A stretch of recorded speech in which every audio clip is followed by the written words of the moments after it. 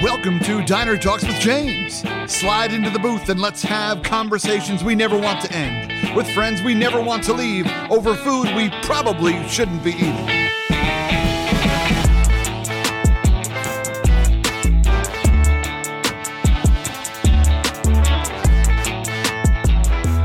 Friends, what is going on? Welcome to another episode of Diner Talks with James. I'm James, super excited to be here with you all, my friends. I hope you're having a good day. I hope everything's going well for you. Right now, it's extremely cold in Minnesota. This morning, it was negative 35 with the wind chill. That's rude cold, my friends. That is rude cold. But alas, someone else who knows cold, because she hails from Boston. My Massachusetts accent comes in and out. Give or take how long I've listened to Mayor Quimby. But still, I am super excited to bring on Ama Marfo. Ama Marfo is a comedian. That's not what she would lead with, but it is what I would lead with her. So there it is. That's what happens when you do the bio, not them.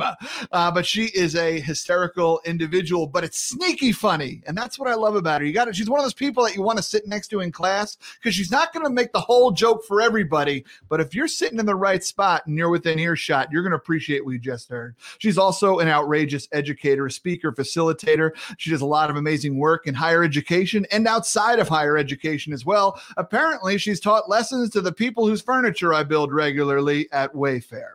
This podcast is brought to you by Wayfair. That's a lie. Anyway, also, a fun fact about Ama is that she is thrice an author. Her first book blew up in the higher education space. It was called The Eyes Have It, and it's all about being introverts in working in education and being a leader and being an introvert. She also wrote a book called Light It Up, which is about being a student leader as an introvert. And her latest passion, even though it has always been her swan song of sorts, is around creativity. And she wrote a badass book called Cultivating Creativity. Ama is a dear friend who I do not spend nearly enough time with. And so really we're here because I'm selfishly missing her. But I hope that you enjoy our catch up and some of the dope places that we go in this conversation. Let's bring her out right now, my friends. The one, the only, Ama Marfo. James, so nice to see you without having to be in Minnesota because negative 35 is a ridiculous temperature. It is ridiculous. Yeah, it's the kind of temperature that last night I took the trash out, and I'm a bearded brother, as you know, sure. and it's the kind of thing that, I mean, the trash is maybe, I'm going to say 40 feet away from the back door, and by the time I walked to the trash place, my mustache had already frozen from what little moisture we all apparently breathe out. So that's cool, a little crunchy mustache. That was lovely. No, thank you. You'll love to see it. You'll love to see it. Ama, how the hell are you? I'm okay. I am slightly warmer than you. It's cold in Boston also, but not quite that cold. Well, that's good. Congratulations. Thank you. It's an honor to live here. It's an honor to live here. Oh, shoot. Ama, we have known each other for quite some time, but the amount of time that we have known each other does not equal the amount of time we have spent together. Because I feel like we've known each other for, I'm going to say 6-7 years, something like that. Yeah. But we've probably spent maybe a total of like 4 days together. Mm-hmm. Yeah.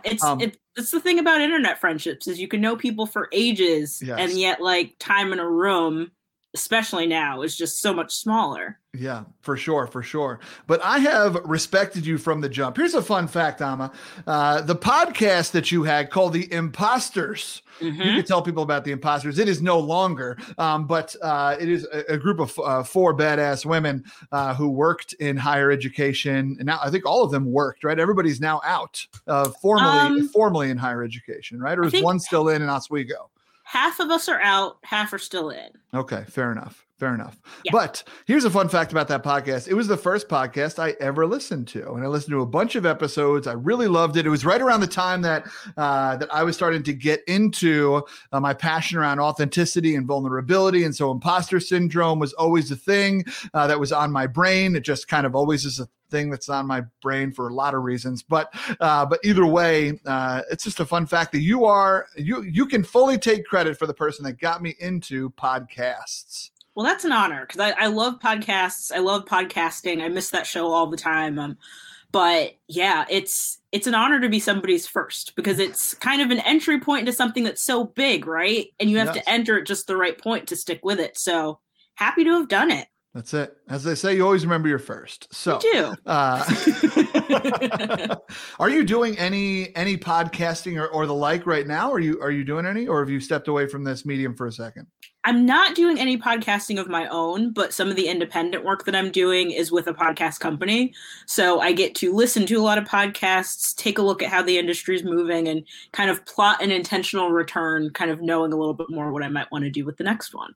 Oh, okay. Beautiful. And it sounds like you and I need to talk offline about that. I love it.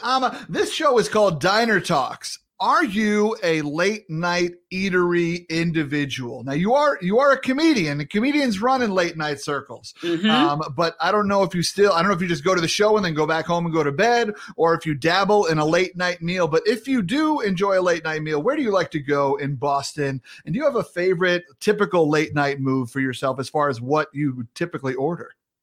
That's a great question. I am a late night eats person. I typically do comedy like in the Cambridge area.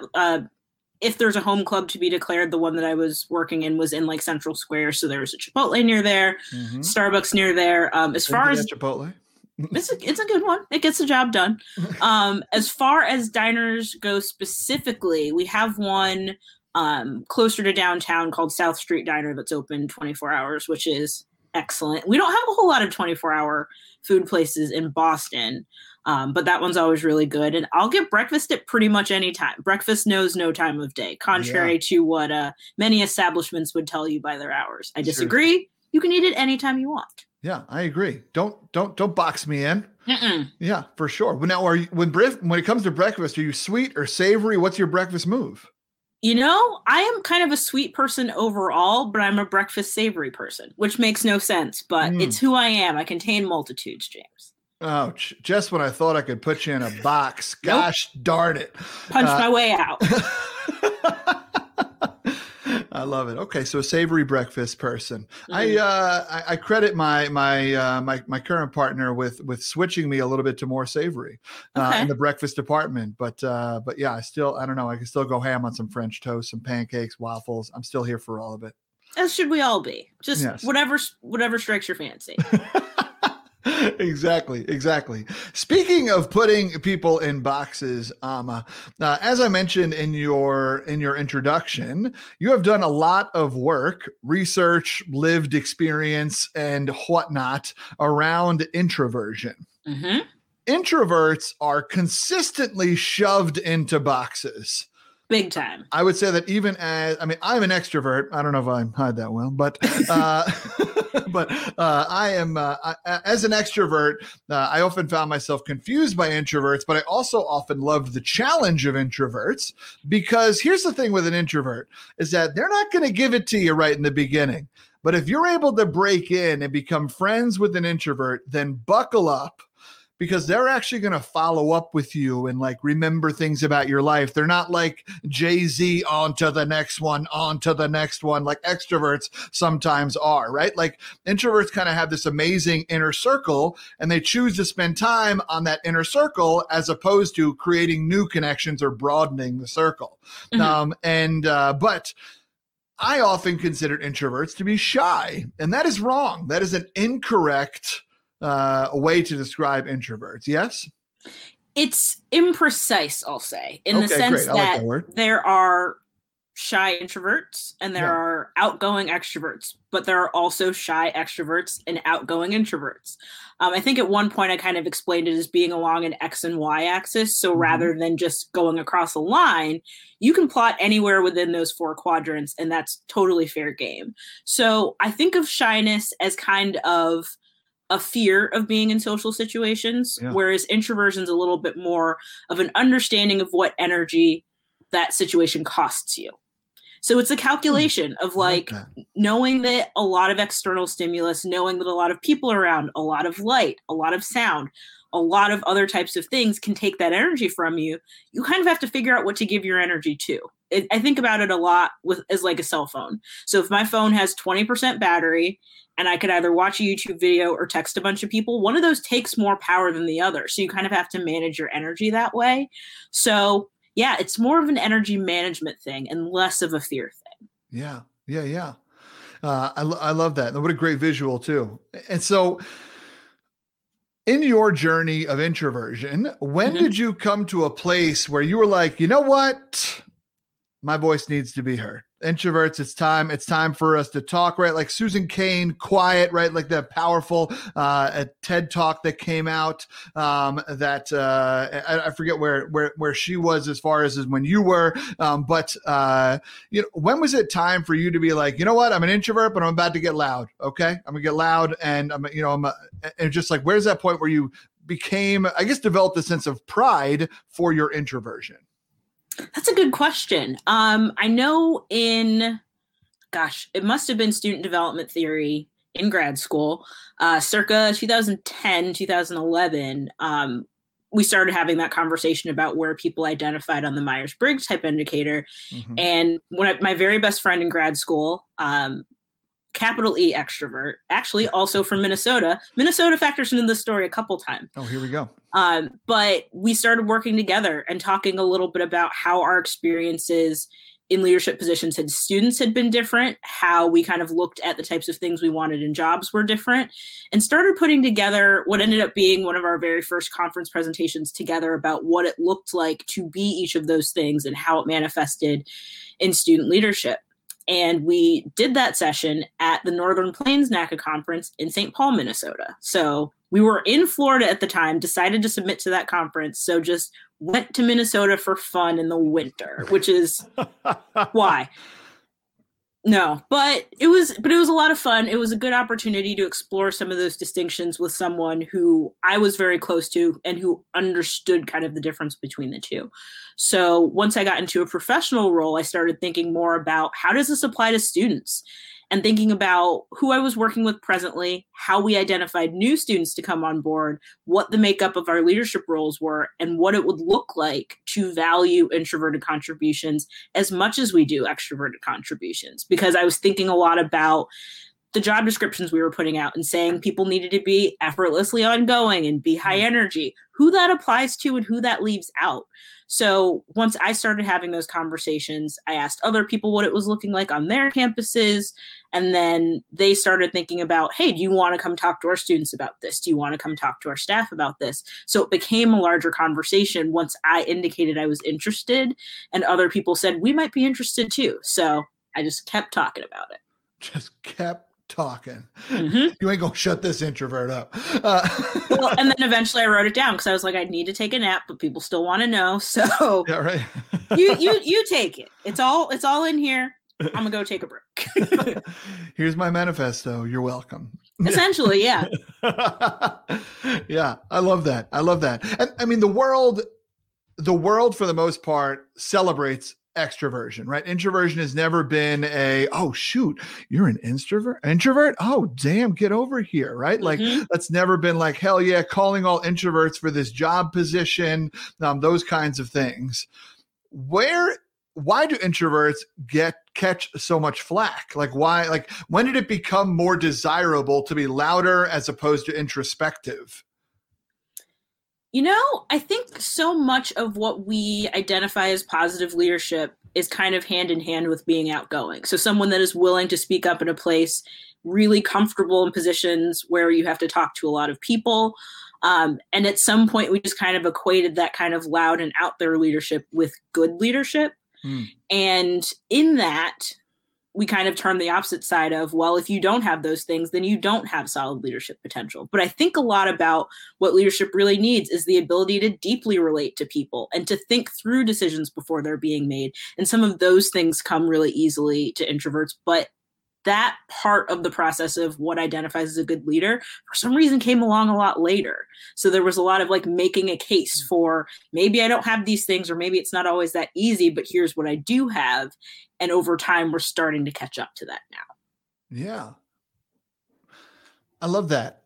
And I think that I do think that people are starting to catch up to it, right? I think some of the work that you have done and others that have put introverted badassery on the map, right, and into people's minds has been extremely helpful in that way. And there's still certainly work to be done, because for some reason, not even for some reason, you actually just hit the nail on the head, where we think that the loudest person in the room must be the most confident, right? When in fact they are probably just the loudest person in the room, right? Like that's all they are. They're not necessarily anything else, and sometimes they're even the most insecure, right? I know that as an extrovert, I will often talk more the more insecure I get. And I often equate it, especially with my ADHD. I often sometimes, when my external processing, what it looks like is a toilet and a toilet that's been used, and then I start talking and it gets flushed. And if I nail the point, if I eventually get to it, then that's great. If not, then we're all just like, this smells, and I don't know what we just sat here and waited for. So it's interesting to watch the way the insecurities of both personality types play out. Well, and to me, it's interesting that you kind of said really explicitly external processing. And that, I think, is really the difference. And I wish I remembered who said this to me, because it hit the point so clearly, is the idea of an extrovert speaking at the beginning of a thought, an introvert speaking at the end of it. So you're talking your way through a thought. That same process is happening in my head, but you'll get the end result of it. Yeah. And I think being able to kind of value the fact that there is something happening behind that silence. As humans, we're not really great with silence. We don't tend to trust it. We tend to kind of fill that vacuum with a lot of thoughts about why it's happening. Yeah. So if I'm in a meeting and I'm listening, someone's just like, well, she doesn't want to talk, or she's not listening to what we're talking about, or she doesn't care about what we're talking about. When in actuality, everything that I need to say is kind of coming together. And if you wait, and if you create those spaces for people, the end of that thought could be something really important, really essential to what you're having a conversation with, but we're not accustomed to building in that space. Yeah. Do you know how much less trouble I would have gotten into in my life if I thought before I spoke? Like, I mean, I'm like racking through the timeline of my life, and I don't know how many feet of my own that I've had in my mouth. But like, I need to buy tastier shoes, is what I'm saying here. I put my foot in my mouth a lot. And it is fascinating to watch. And that is why I have the utmost respect for my introverted friends. And that's why my best friend in the world is an introvert, a super quiet dude, astrophysics, PhD, right? Like, Nice. and yeah, he's a boss, a brilliant man, but it's a quiet brilliance. And so, yeah, I don't know. I think it's disheartening to see the way introverts are sometimes put into this box, and extroverts also were put into boxes also, because it's also not fair to assume that I'm confident, right? Like, it's also not fair to assume that I have all my stuff together and I know exactly what's happening. No, I just happen to be talking.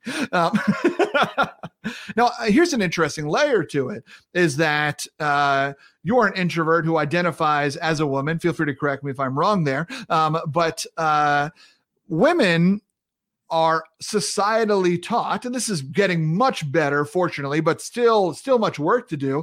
Women are societally taught that they should be seen, not heard, right? And so is there another layer in there? And if I'm making a connection that doesn't need to happen, you can also tell me to go for a walk. But is there another layer in there about being a woman who identifies as an introvert, or a person of color who identifies as an introvert? What does the intersectionality of that look like? That's a great question. And I think we're now starting to see a lot of people peel back some of those layers to identify the fact that someone who identifies as introverted in maybe a majority population might then have different types of challenges from someone who is marginalized for any number of reasons. Mm-hmm. So I've definitely had those conversations with women who identify as introverted, where some of the things that they gravitate to by way of temperament are actually then pursued as being more gender-based. And it can hurt you in some situations. So thinking about being the type of person in a professional environment who maybe wants to contribute by taking notes because that's the way you process information, that then becomes, well, we have a woman in the meeting that will take notes, and you get sidelined from other things.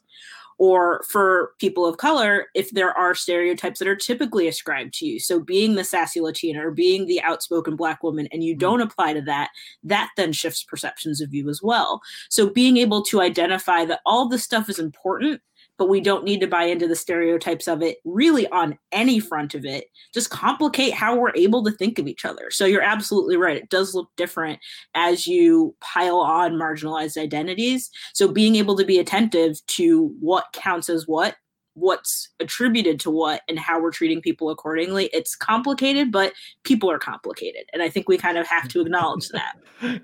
Yeah, for sure.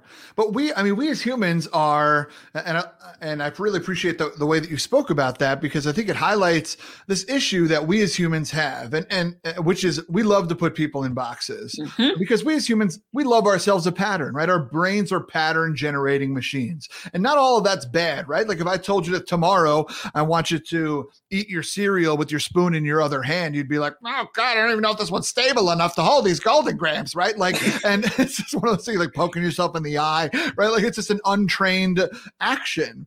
And so we have some of these patterns which are really great. And some of these patterns are also stapled directly to fight, flight, or freeze and whatnot, right? It's like we have a quick snapshot assessment of, am I safe right here? Mm-hmm. So those kind of moments, and patterns aren't all bad, but we have to recognize when patterns are creeping in the way of the way that we choose to interact with somebody, because we say, oh, you're from here, you look like that, and you're an introvert. Cool. This is the box that you're probably in. I will now talk to you like I talk to people in that box, not as you, fellow human being capable of independent thought and potentially a diverse range of emotions outside of that box. So it is understandable at a base level why we do it, but it is also mandatory that we catch ourselves more, right? That is where growth, learning, light things happen. And so I would be curious to hear, how have you done some of that teaching of others and helping them, I guess, quite literally unbox an introvert, right? So that an introvert can fly in all of these different spaces, given their other identities potentially. For me, I think really in any type of education that I've been able to provide, it's about letting people know what needs to be done, but also to the extent that I can, letting them know why. So being able to say to somebody, hey, if you're planning a conference, you can't just do 5-minute breaks. You need to do 15-minute breaks. Most people don't tend to connect with that because their priority is, well, we can be done in 4 hours if we have 5-minute breaks. And I'd rather be done in 4 hours than listen to whatever it is you're about to say.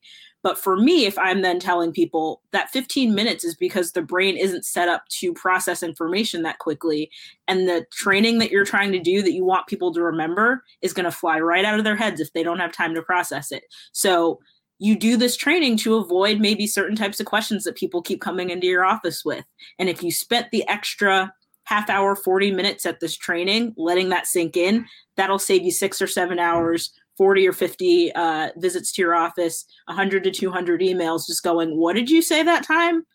So being able to give a reason behind some of those things has been really helpful. And I remember there was a year that I had started to revamp a student training, and we did exactly that. Like, they were doing 5-minute breaks before. I said, I want 15, and didn't explain it. And the evaluations were awful. They were like, it was too long. We wanted to go home. We don't know why you did it this way.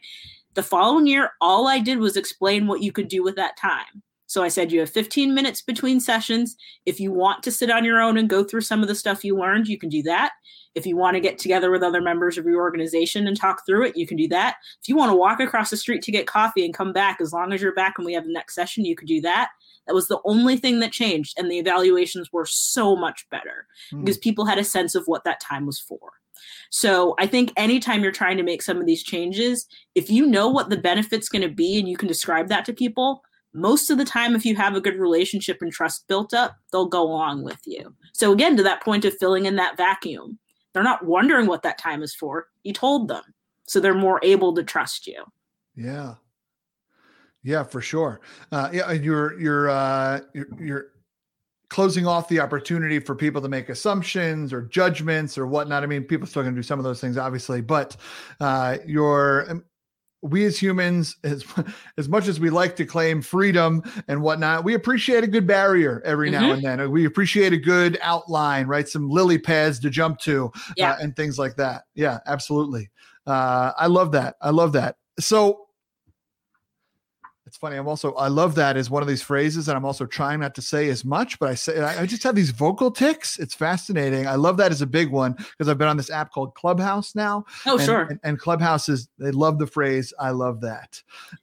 It's a space filler. It's another way of kind of like in the absence of the dead air you would get. Yeah. It's just filling space. That's all it is. It is. But I also do love what you said. And so it's a weird moment. It's like, I love that, but I don't know how to not say I love that. Yeah, exactly. For the first 20 episodes of this podcast, at least, interesting. I mean, you could play a strong drinking game to how many times I said, that was so interesting. Good to know. Yeah. Interesting being the longest word in the human language that means really nothing. I say that all the time. I said interesting is a word that says a lot and nothing at the same time. Yeah. Interesting is never more than a 5 and never less than a 5. That's perfect. I might actually use that because it's one of those words that I'm like, you picked it for a reason, and I think that reason is you didn't want to pick another word. Yeah. Yep. It's the world's safe word, actually. Yeah. Yeah. Spot on. Oh, shoot. So, speaking of putting people in boxes, you and I ran in many of the same circles as higher education professionals. Now, this is not necessarily higher ed this is not a higher ed podcast, but there are many higher ed professionals that have listened to it and what's going on, my SAPs. It's an unfortunate acronym, SAPRO, but it is what it is. So it's like actors with SAG, right? It's like, doesn't feel good. Doesn't feel good. Yeah. But here we are. What can you do? So you and I are both former full-on campus-based professionals. I worked in Res Life and campus activities. Where did you work? I was campus activities and student leadership. Okay, great, excellent.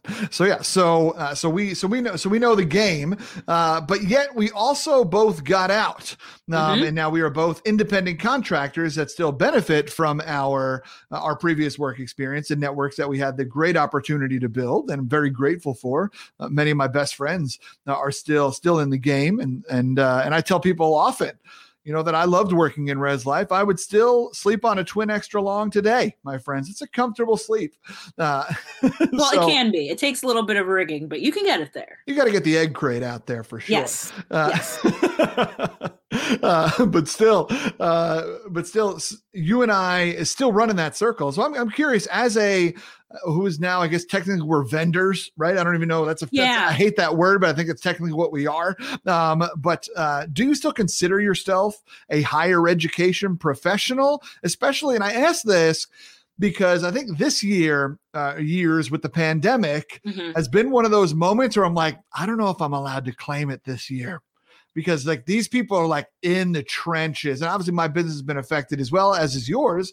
But like these people are in the trenches, having to come up with 3 different potential plans, give or take, things opening, students being here, hybrid models, yada. Like they're in, and then they're having to throw all that out, and then they have like it's just like we're in different places right now. And so this has been the first year where I'm like, I don't know if I'm still allowed to say this, but yeah. How have you always handled it? I'm selfishly curious.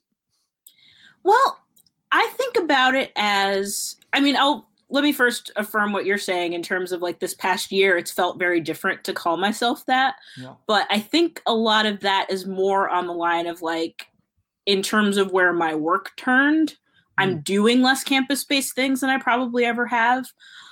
So in addition to doing some of the speaking and facilitating work that I do a lot of like writing, content creation, and digital marketing. And some of that is for organizations that are higher ed affiliated, and some of it isn't. And I think I found more work that isn't that. So this is the least amount of time I've spent in that space, be it virtually or physically. But I also think that in a lot of ways, the work that we do still applies to that group, still matters to that group. So for me, like the vendor term has always been challenging, but I also think the vendor term is challenging because of the dichotomy that's been set up about it. It's not inherently bad. We've just decided that someone who might have something to sell us can't also educate us. And I've always had a really difficult time with that piece of it. It doesn't need to be that broken down. Like a lot, like you or I and a lot of other people have things to offer from an educational perspective, but I think a few bad apples that preceded us kind of went in, turned it into a sales pitch, and now everybody thinks we're all going to do that. So it's being put into, again, this theme of being put in boxes, but we don't really need to be there. We can break out of that box. We should be allowed to break out of that box. Yeah. Yeah, that's real. That's real. I think that first off, I love the way that you just put it around how a vendor it's not inherently a bad term. I think for me, I hear vendor, smarmy salesperson. And it is, and I hate that, right? Like, I mean, my whole business is not, yes, obviously I have to do sales, but I never want the sales to feel like sales, right? It's like relationship building, and I also need to put food on the table. So, how can we work together to make that happen? Yeah. Right.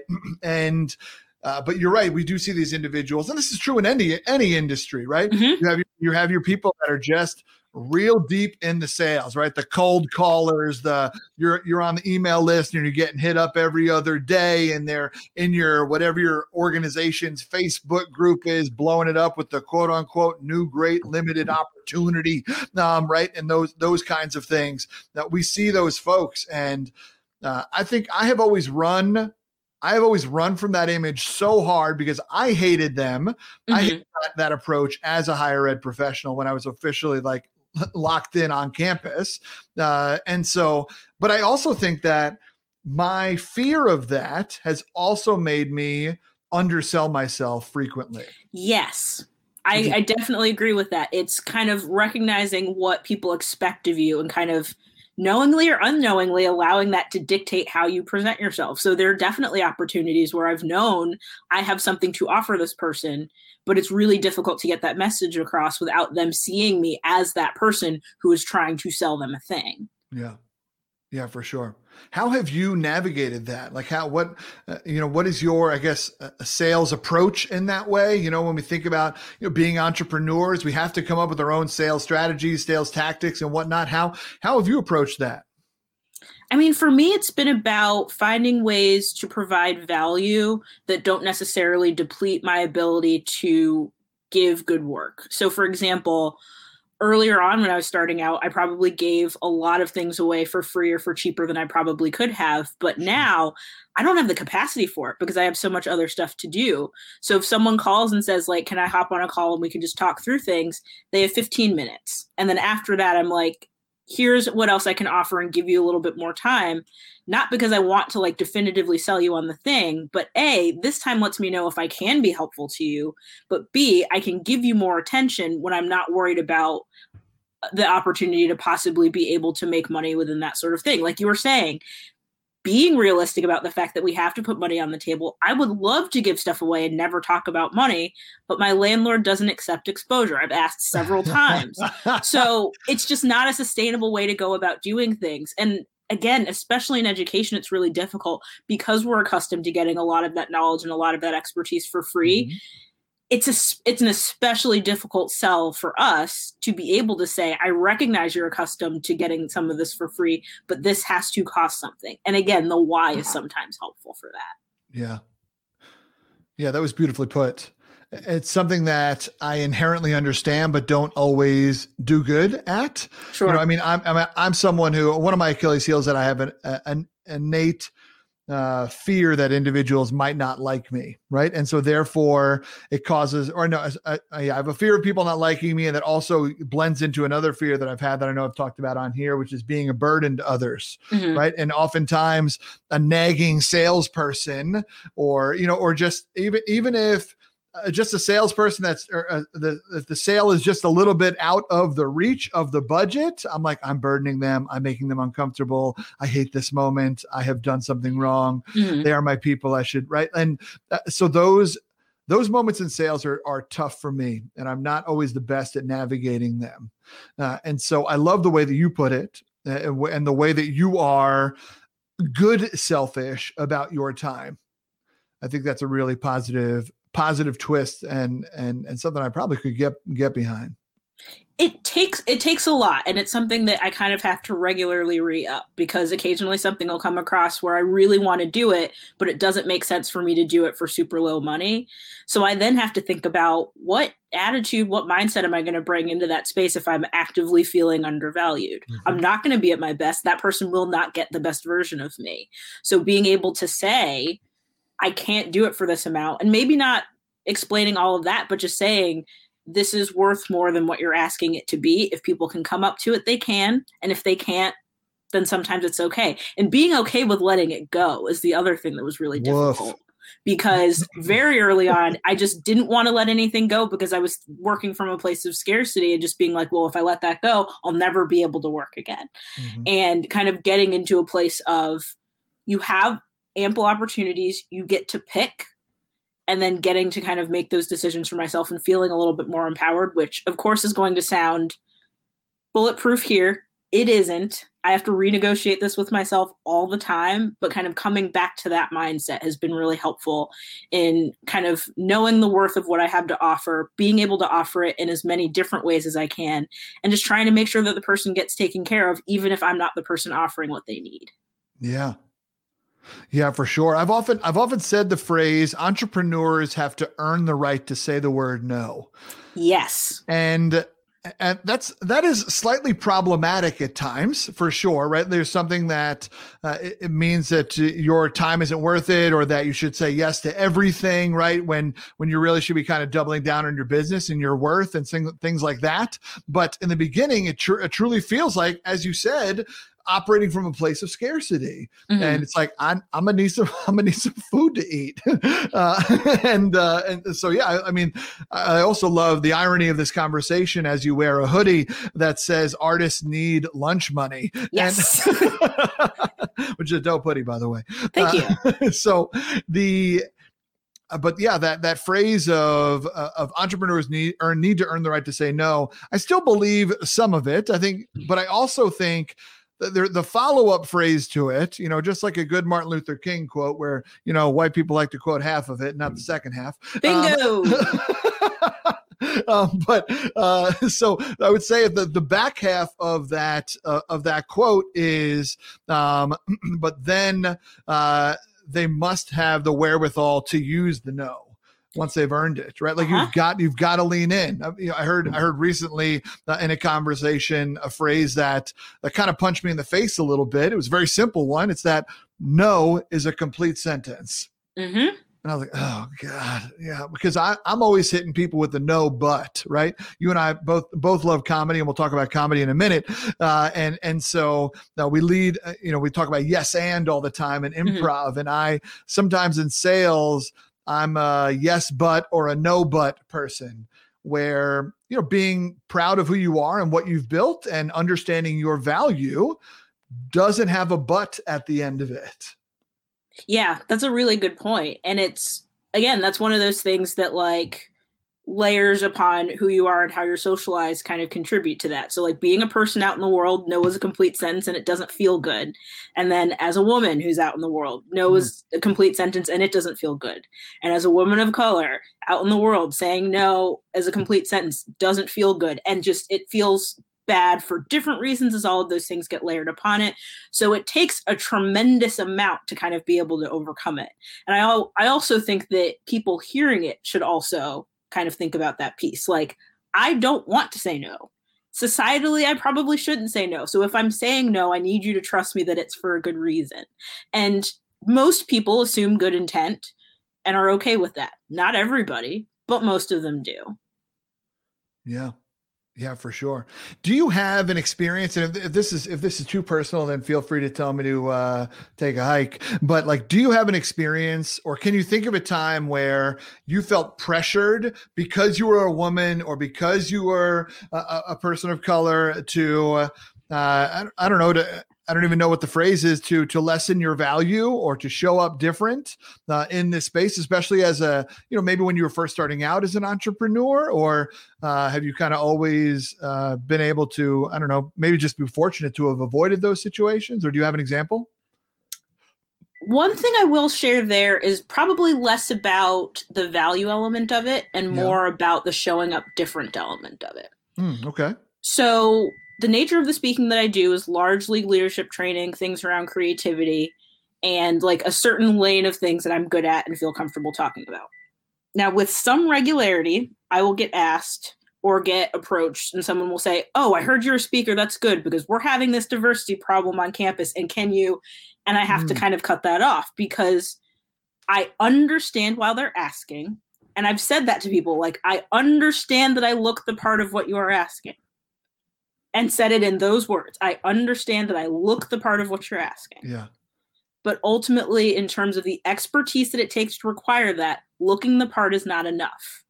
And I'm lucky to have other colleagues who put in the time, who put in the energy, who have gotten the additional education to do that work really well. And for me, I would much rather give them the opportunity to set that group up for success with what they need than be able to kind of jump in and say, yeah, no, sure, I can do that. I probably could, and I think I could do okay at it, but I know people that would be great at it. And I'd rather let them have that opportunity to get the great version of it. So and it's so difficult because I completely understand why it's happening, but I mean, there are things that I talk about that I come alive, again, giving the best version of myself because I love that topic. I know a lot about it. And I can give you the best version of what it takes to do that thing well. For me, things like diversity, inclusion, and equity and justice, while they matter to me, there are people who can speak to that and give you the tools that you need to do it well far better than I can. So I'm happy to cede that work to other people. Yes. Yeah. And it goes back to also, it's like, this can matter to me and it cannot be my business. Right. This can matter to me and it can be, somebody else's, whatever, the way that they make income or choose to educate. And I have a version of some of the topics that I talk about where within that session, it speaks to those things. It acknowledges them as important. But if you need a little bit more help in terms of certain types of creating foundational elements for it, I'm not the speaker to do that. What I have to offer you will not help you in that situation. And in some cases, if you take what I said and decide we've covered it, we're done, it's actively going to hurt other people in your organization, especially the people who you're probably trying to help. So me being able to understand as someone's telling me what they need, does my approach fit that need? If it does, we can move forward. If it doesn't, and with some regularity it doesn't, then it's okay if it's not me. We can come back to what I have later on after your foundation's kind of been established, but I'm not that person to help you build it. I can help you once it's built. Yeah. I love that. I love it. Some classic know thyself shit right there. And I'm here for it. I'm here for it. And that's hard though, especially as we both have been that brand new entrepreneur where it's like, this is opportunity, this is money, this is that. And like, that kind of goes back to what we were talking about. Like, entrepreneurs have to earn the right to say no, but at the same time, you also need to build the self-confidence and the vision and the alignment around saying no as well. And finding that alignment and leaning into that alignment is hard when you're operating from a place of scarcity. It is, because you want to be able to do everything. And you feel like if you're not capable of doing everything, then you won't be able to do anything. And that's such a difficult place to operate from. And it takes time to like work past that. But doing the work and kind of getting good and figuring out where that sweet spot is that you want to be in, and then doing what you can to get really good in that area, the work gets better and you get better. Yeah. Yeah. Speaking of finding that passion, finding that nugget, that I've heard it called the golden thread, the red thread, whatever it is, your through line. You're at this. You can call it so many different things, alignments, and whatnot. You have dug your heels in creativity as being something that you are super passionate about. Like, this matters to me. Right. And like your TEDx speaks a little bit about it, the role that humor plays. And there's areas of everything. You wrote the book, like I said, cultivating creativity. Did I say that right? Yep. And so creativity is where you have chosen to truly point the ship as of now. And that's not to say that you have ignored your introversion, friends. I know that you're still called on to do that work and it matters to you, but your latest passion is around creativity. How did that happen? And what is, I guess, why is it that creativity is the thing? You're like, I will fall asleep. I will not fall asleep until I've figured out a way to tell more people about this, to teach more people about this. Well, for me, it started when I was still working on campuses. I was doing a lot of work with student activities and student organizations in particular. And we would have periodic conversations about events they wanted to throw or programs they wanted to put on place on campus or initiatives they were working on. And as soon as they had something go wrong, they would stop. They would quit. They would just say, well, it probably wasn't supposed to happen. And that really bothered me because a lot of them had good ideas that maybe needed a little bit of a tweak or maybe needed just kind of to be redirected and set on a different path, but no one was sticking with it long enough to find that. So I started kind of digging in and figuring out what capacities do we need to have to be able to kind of regroup when things go wrong and set us forward. And a lot of creativity mechanisms, a lot of frameworks, a lot of theories seem to fit that bill really well. So I started introducing that to students, like through trainings, through resources that I would send them. And it became really interesting because then when they would come into my office saying something went wrong, they would then want to start talking about, well, what can we do differently next time? And that piece was missing before. So then I started thinking about in what other areas could that be helpful? So thinking about it as a tool for problem solving, back to what we just talked about, thinking about it as a way to make change around equity and inclusion actionable, thinking about how you could rethink your career and the career path that you build for yourself with an eye towards creativity. It just became too useful to not want to try to talk about what I could do to kind of help people figure out where that fit for them.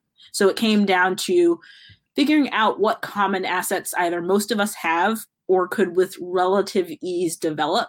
So things like relationships with people in positions of power and influence. So when you have a new idea, being able to say, this person higher up is willing to vouch for me, go to bat, put in resources to advance that idea. Things like naturally collaborating, which was counter to a lot of people's ideas about creativity because everything we tout as innovative, we put one person in front of it and say they did it. And more often than not, there are a lot of people around them. Like so Steve Jobs kind of thing, how we highlight, okay. Exactly. So thinking about things like we'll put one person in front of the innovative idea, say they did it, and to be creative, you have to do it alone. I've never really believed that. And most of the research around it bears that out. So talking about collaboration being normal for that. Determination, the idea that anything you try to do that's different will always take longer than you think it will. And I tell people this, I've written 3 books and I've underestimated how long it would take me to do it every single time, even though I've done it before. Yeah. So trying to figure out how to stay motivated when the problem you're trying to solve or the challenge you're trying to address is really big. All of that plus more is part of kind of bringing creativity as a mindset into the work that you do. Just said a word, Amma. I like it. It is the through line of creativity and so much of what you just spoke about is, I mean, first off, it's just fun to watch you light up, friend. And that was that was special. And it's just cool. It's just cool to hear the way you talk about it and get passionate about it. And like, I'm still going. Don't cut me off, right? Like I got more to say, like that. That's the moment, right? That's how you know when you found something, when you just can't stop talking about it, thinking about it, writing about it, and wanting others to feel it as well. And so that's awesome. And now, you know, since like we mentioned earlier, we haven't spent a ton of time together necessarily. A lot of your creativity that I've witnessed, yes, I heard about it in the podcast and some other places, but a lot of your creativity that I've witnessed is in comedy. And you are do you describe yourself as a stand-up comic? You do a lot of comedy shows. You've been doing comedy for quite some time. Yeah, about 4 years now. Yeah. Maybe 4.5. Wow. Will you look somebody in the eye and tell them I am a stand-up comic? Are you at that point? Sometimes. I think it depends on what I'm doing in the moment. Sure. So like if I'm at a comedy show and someone's like, are you one of the comics? I will say yes. But sometimes I'm there maybe covering it for like a website so that I'm pressed. So then there's like that awkward, like, yeah, sometimes, but not right now. It's very odd. But yes, I do identify as a comedian and somebody that writes comedic stuff. Yeah. Yeah, for sure.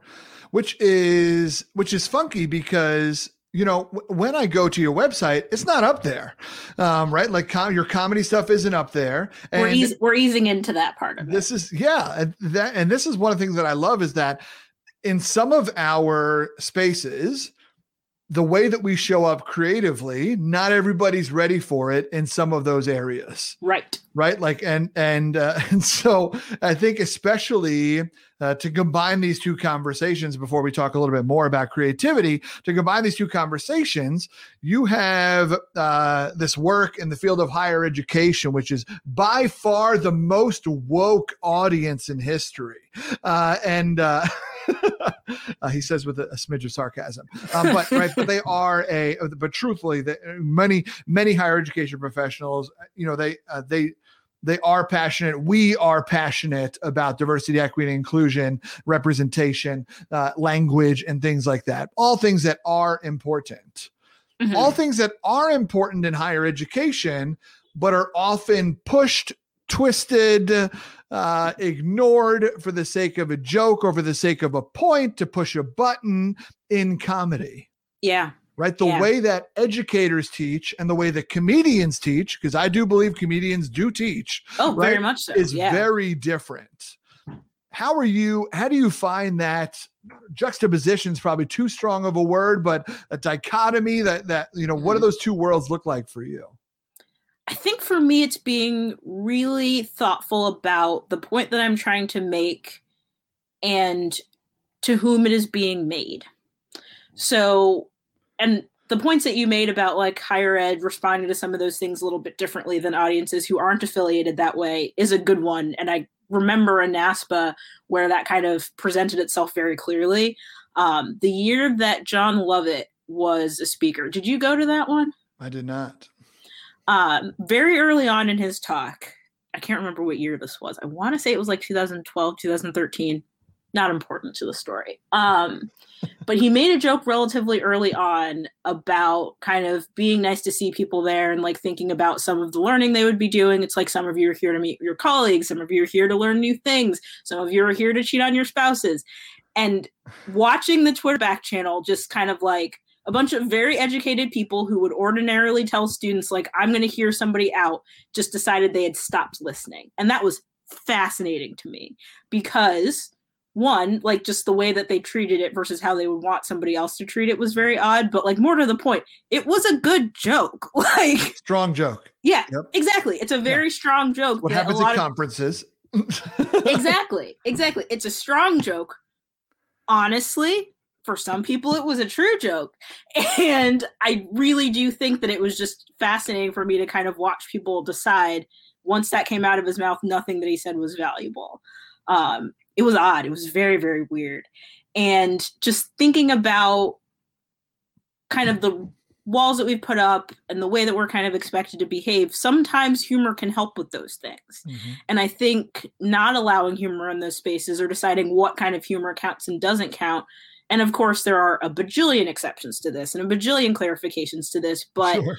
I'm going to say, in aggregate, I think there is room for lightness and humor in the work that we do because some of the things that we do are silly or ridiculous or funny. And being able to honor that makes it easier to do the work because sometimes the work's very hard.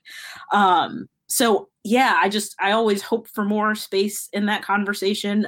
Every now and again, something will pop up from like a meme page or like student affairs humor page. There was one year where something got bad enough that someone asked me like, hey, do you want to come to a conference and talk about this? And I said, oh, to an audience of people who are generally committed to misunderstanding me, no, I'm going to stay home. No, thank you. So I don't know how we get to that place where we can create a little bit more space there, because I do think that the principle is valuable, but there is a lot of negotiating to be done about, of course, you don't want to do things that deliberately offend people. And of course, you don't want to do things that punch towards vulnerable people. Of course, you don't want to do things that could topple the way that organizations work. But there's so much middle ground between what could be done and what that is. And I'm hoping we find it. Yeah, for sure. I think sources like The Onion do a really good job of finding some of that middle ground from time to time. Was it Reductress? I was just going to say Reductress is another. Reductress is another great one. Yeah, for sure. Where they just kind of nail it. Yeah. I love that. Let's have a quick segment. Let's break this up really quick. All right. Let's do a quick segment here. We're getting a little deep here, talk about all this stuff. There's a segment on the show that we like to do. It is called Things That You Didn't Know About Me That You Now Happily Do Know. Here's the thing that you should know about the segment is that the name changes every time, but the mission stays the same. You and I are going to share some facts about ourselves, random ones that people wouldn't be able to just kind of pluck out about us. And so I'll go first rather than just throwing you under the bus. You down to play, Amma? Let's do it. Let's do it. Here we go. When I was younger, the first mammal and only mammal that my parents allowed me to have as a pet was a bunny. The bunny that I chose was a gray mini Rex for the bunnies knowledge out there. If you know your bunnies, you know what I'm talking about. But and I named it Caniculus, which is Latin for rabbit. Now, for the most part, for 98% of the bunny's life, it was just known as Fuzzy. But there's that little fun fact about me. What you got, Amma? Caniculus. Impressive. In the spirit of that fact, I will offer that I took Latin for 2 weeks in the 7th grade and stopped taking Latin because it took place before regular school. So I had to be at school at 7:30 in the morning. And anybody who has known me for longer than 4 days will know I am a famously awful morning person. Like if I have to be up before 10 a.m., I will complain about it the whole time. So yeah, the timing of taking Latin was an issue for me. So I tried for 2 weeks. It did not stick. And then I got to sleep in. That too, Brute. Yeah. I only understand a little bit of that. It was only 2 weeks. That's fine. That's fair. That's awesome. Well, let's keep it with languages. My brother was fluent in Russian. He actually studied abroad, both in the Soviet Union and in Russia, which is kind of cool. At the time he was going to school was right when it changed. That's very cool. Yeah. So he studied in St. Peter's in Leningrad and then in St. Petersburg, which are the same city. And but yeah, so super random. And I always thought he was brilliant. My high school had we had a Russian class that people could take and a few levels taught by this teacher, or Uchitselnitsa as teacher in Russian is. That's a weird flex right there. But but here's the thing is that I took the class because, you know, my brother said I should do it. It's really valuable to him. And I looked up to him. I still do. But and so I did it. But I'm not proud of this. Because I just didn't apply myself, and that's pretty much the story of my educational career. But instead, what I would do is anytime we had a test, I would always go in, and they're the desks they were all attached, right? You could open them up and then stick your books in them, but they're like everything's attached. You could like rock the whole thing back. Yeah. And so I would always sit on the back wall, and I would always rock it back. So I was literally leaning on the wall the whole time, doing a wheelie the entire class. And I would go in and I would write the words in pencil that of the vocabulary test that we were about to take. Okay. And I'm not proud to admit it, but alas, it happened. That's how I got through Russian and still came out with a decent grade. Interesting. Interesting. I don't know that we would have gotten along in high school, truth be told. That is there. I know I just pissed a lot of people off, and here we are, my friends. Here we are. Permanent records aren't actually permanent, so there was no record of it until you just shared it, and now here it is. I just lost my high school transcript. Let's see. Give us one more. One more random fact. I know they don't need to be thematically connected, but now I do feel compelled to share a high school story that I actually just remembered. Fairly recently, somebody put one of those prompts out on Twitter about what's a story about you in high school that kind of gives a good indication of who you are now.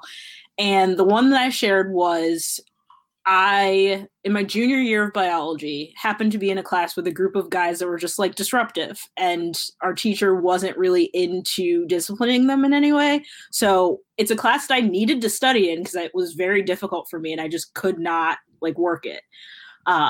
So I went to our guidance counselor and said, hey, can I switch out of this class into a different section of the same one? And she told me I didn't have a good enough reason and wouldn't let me.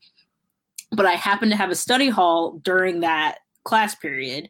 So I just talked to the teachers of both of them. I was like, hey, I'm not going to come in when I'm scheduled. I'm going to come in later on. And they were fine. And then the other teacher, I was like, hey, I'm not going to come when I'm scheduled. I'm going to come earlier. And they were fine. So I switched my own schedule, went for 3 weeks, and like nothing really happened. And then at some point, I think the biology teacher was like, should you tell somebody about this? And I was like, I guess. And then I went back and my guidance counselor was like, we're not going to switch. And I was like, well, I already did.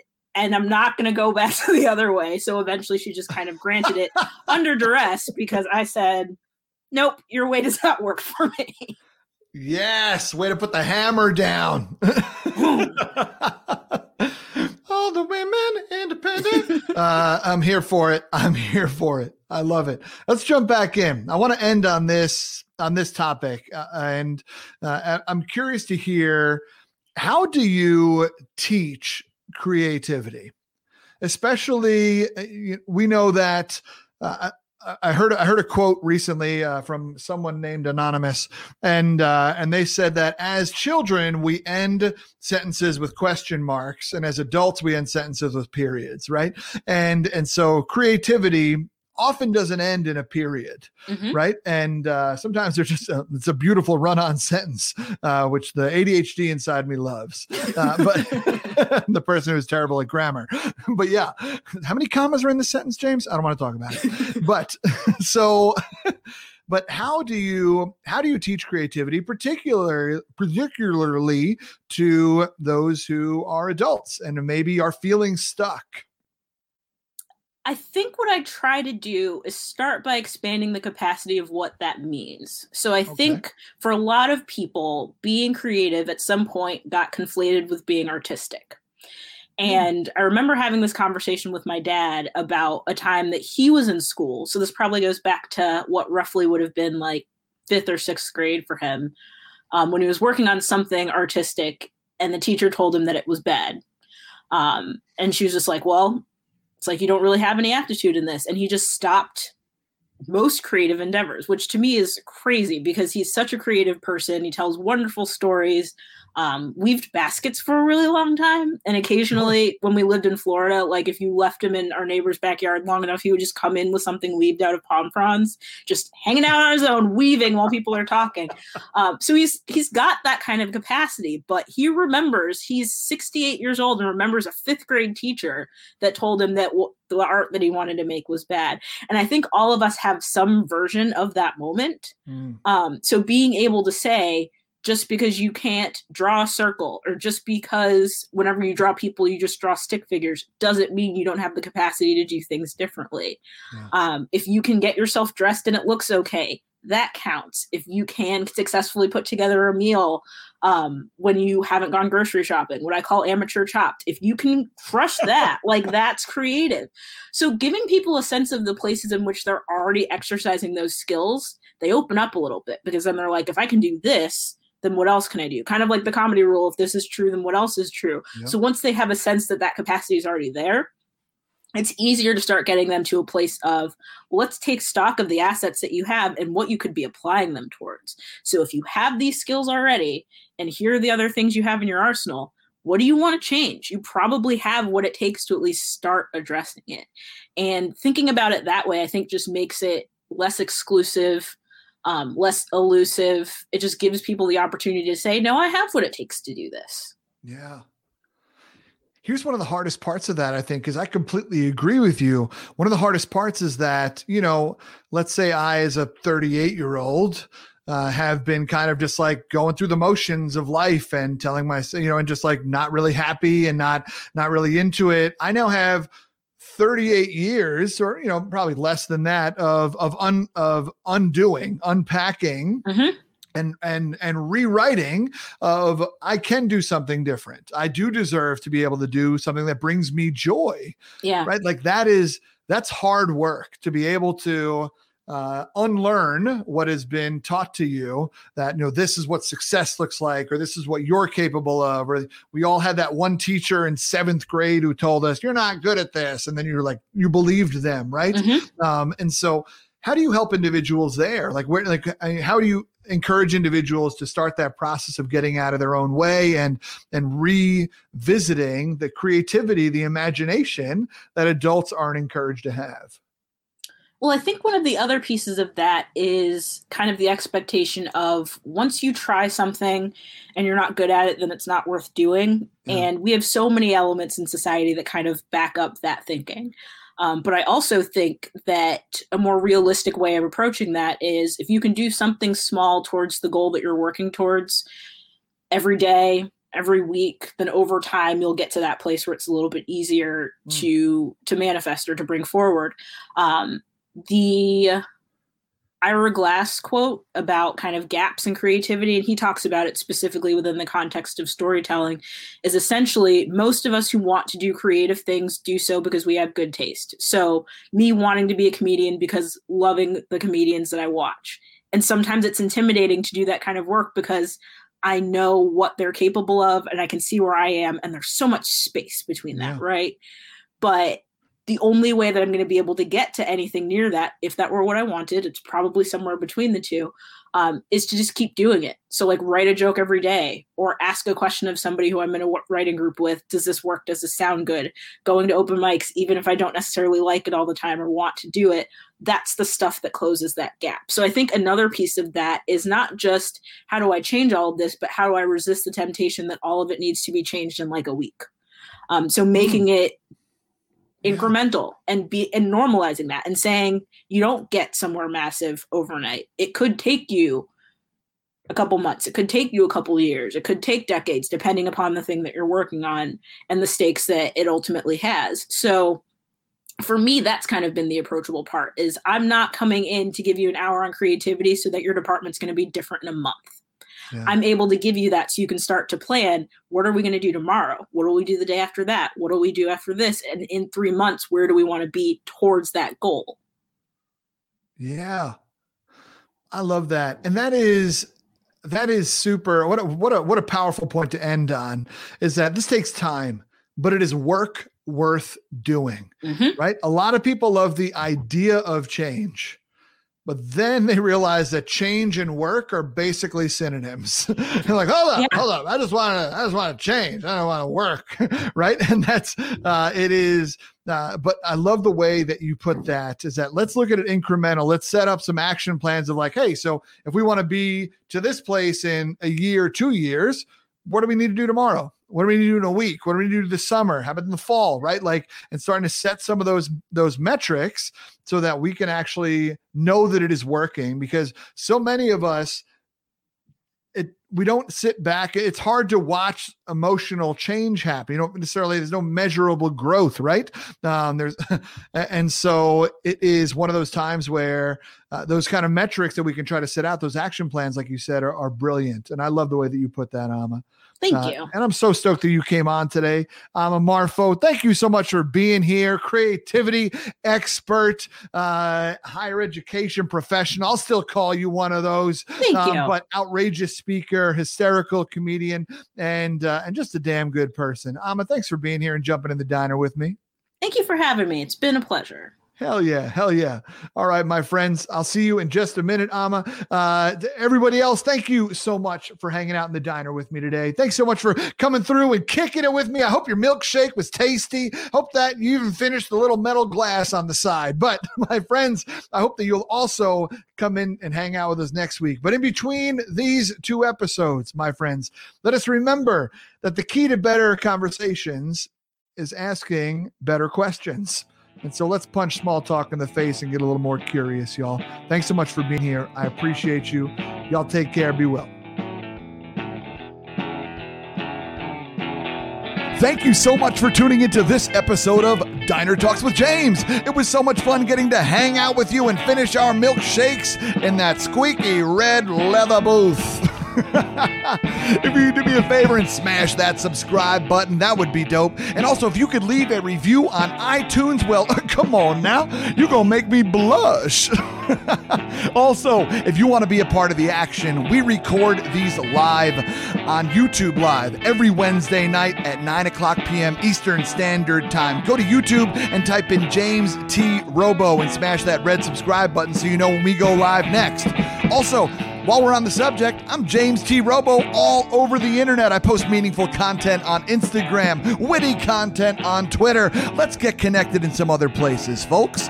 And as always, if you're interested in learning more about the guest tonight, please check out the show notes. My friends, until next time, keep punching small talk in the face by asking better questions. Y'all take care.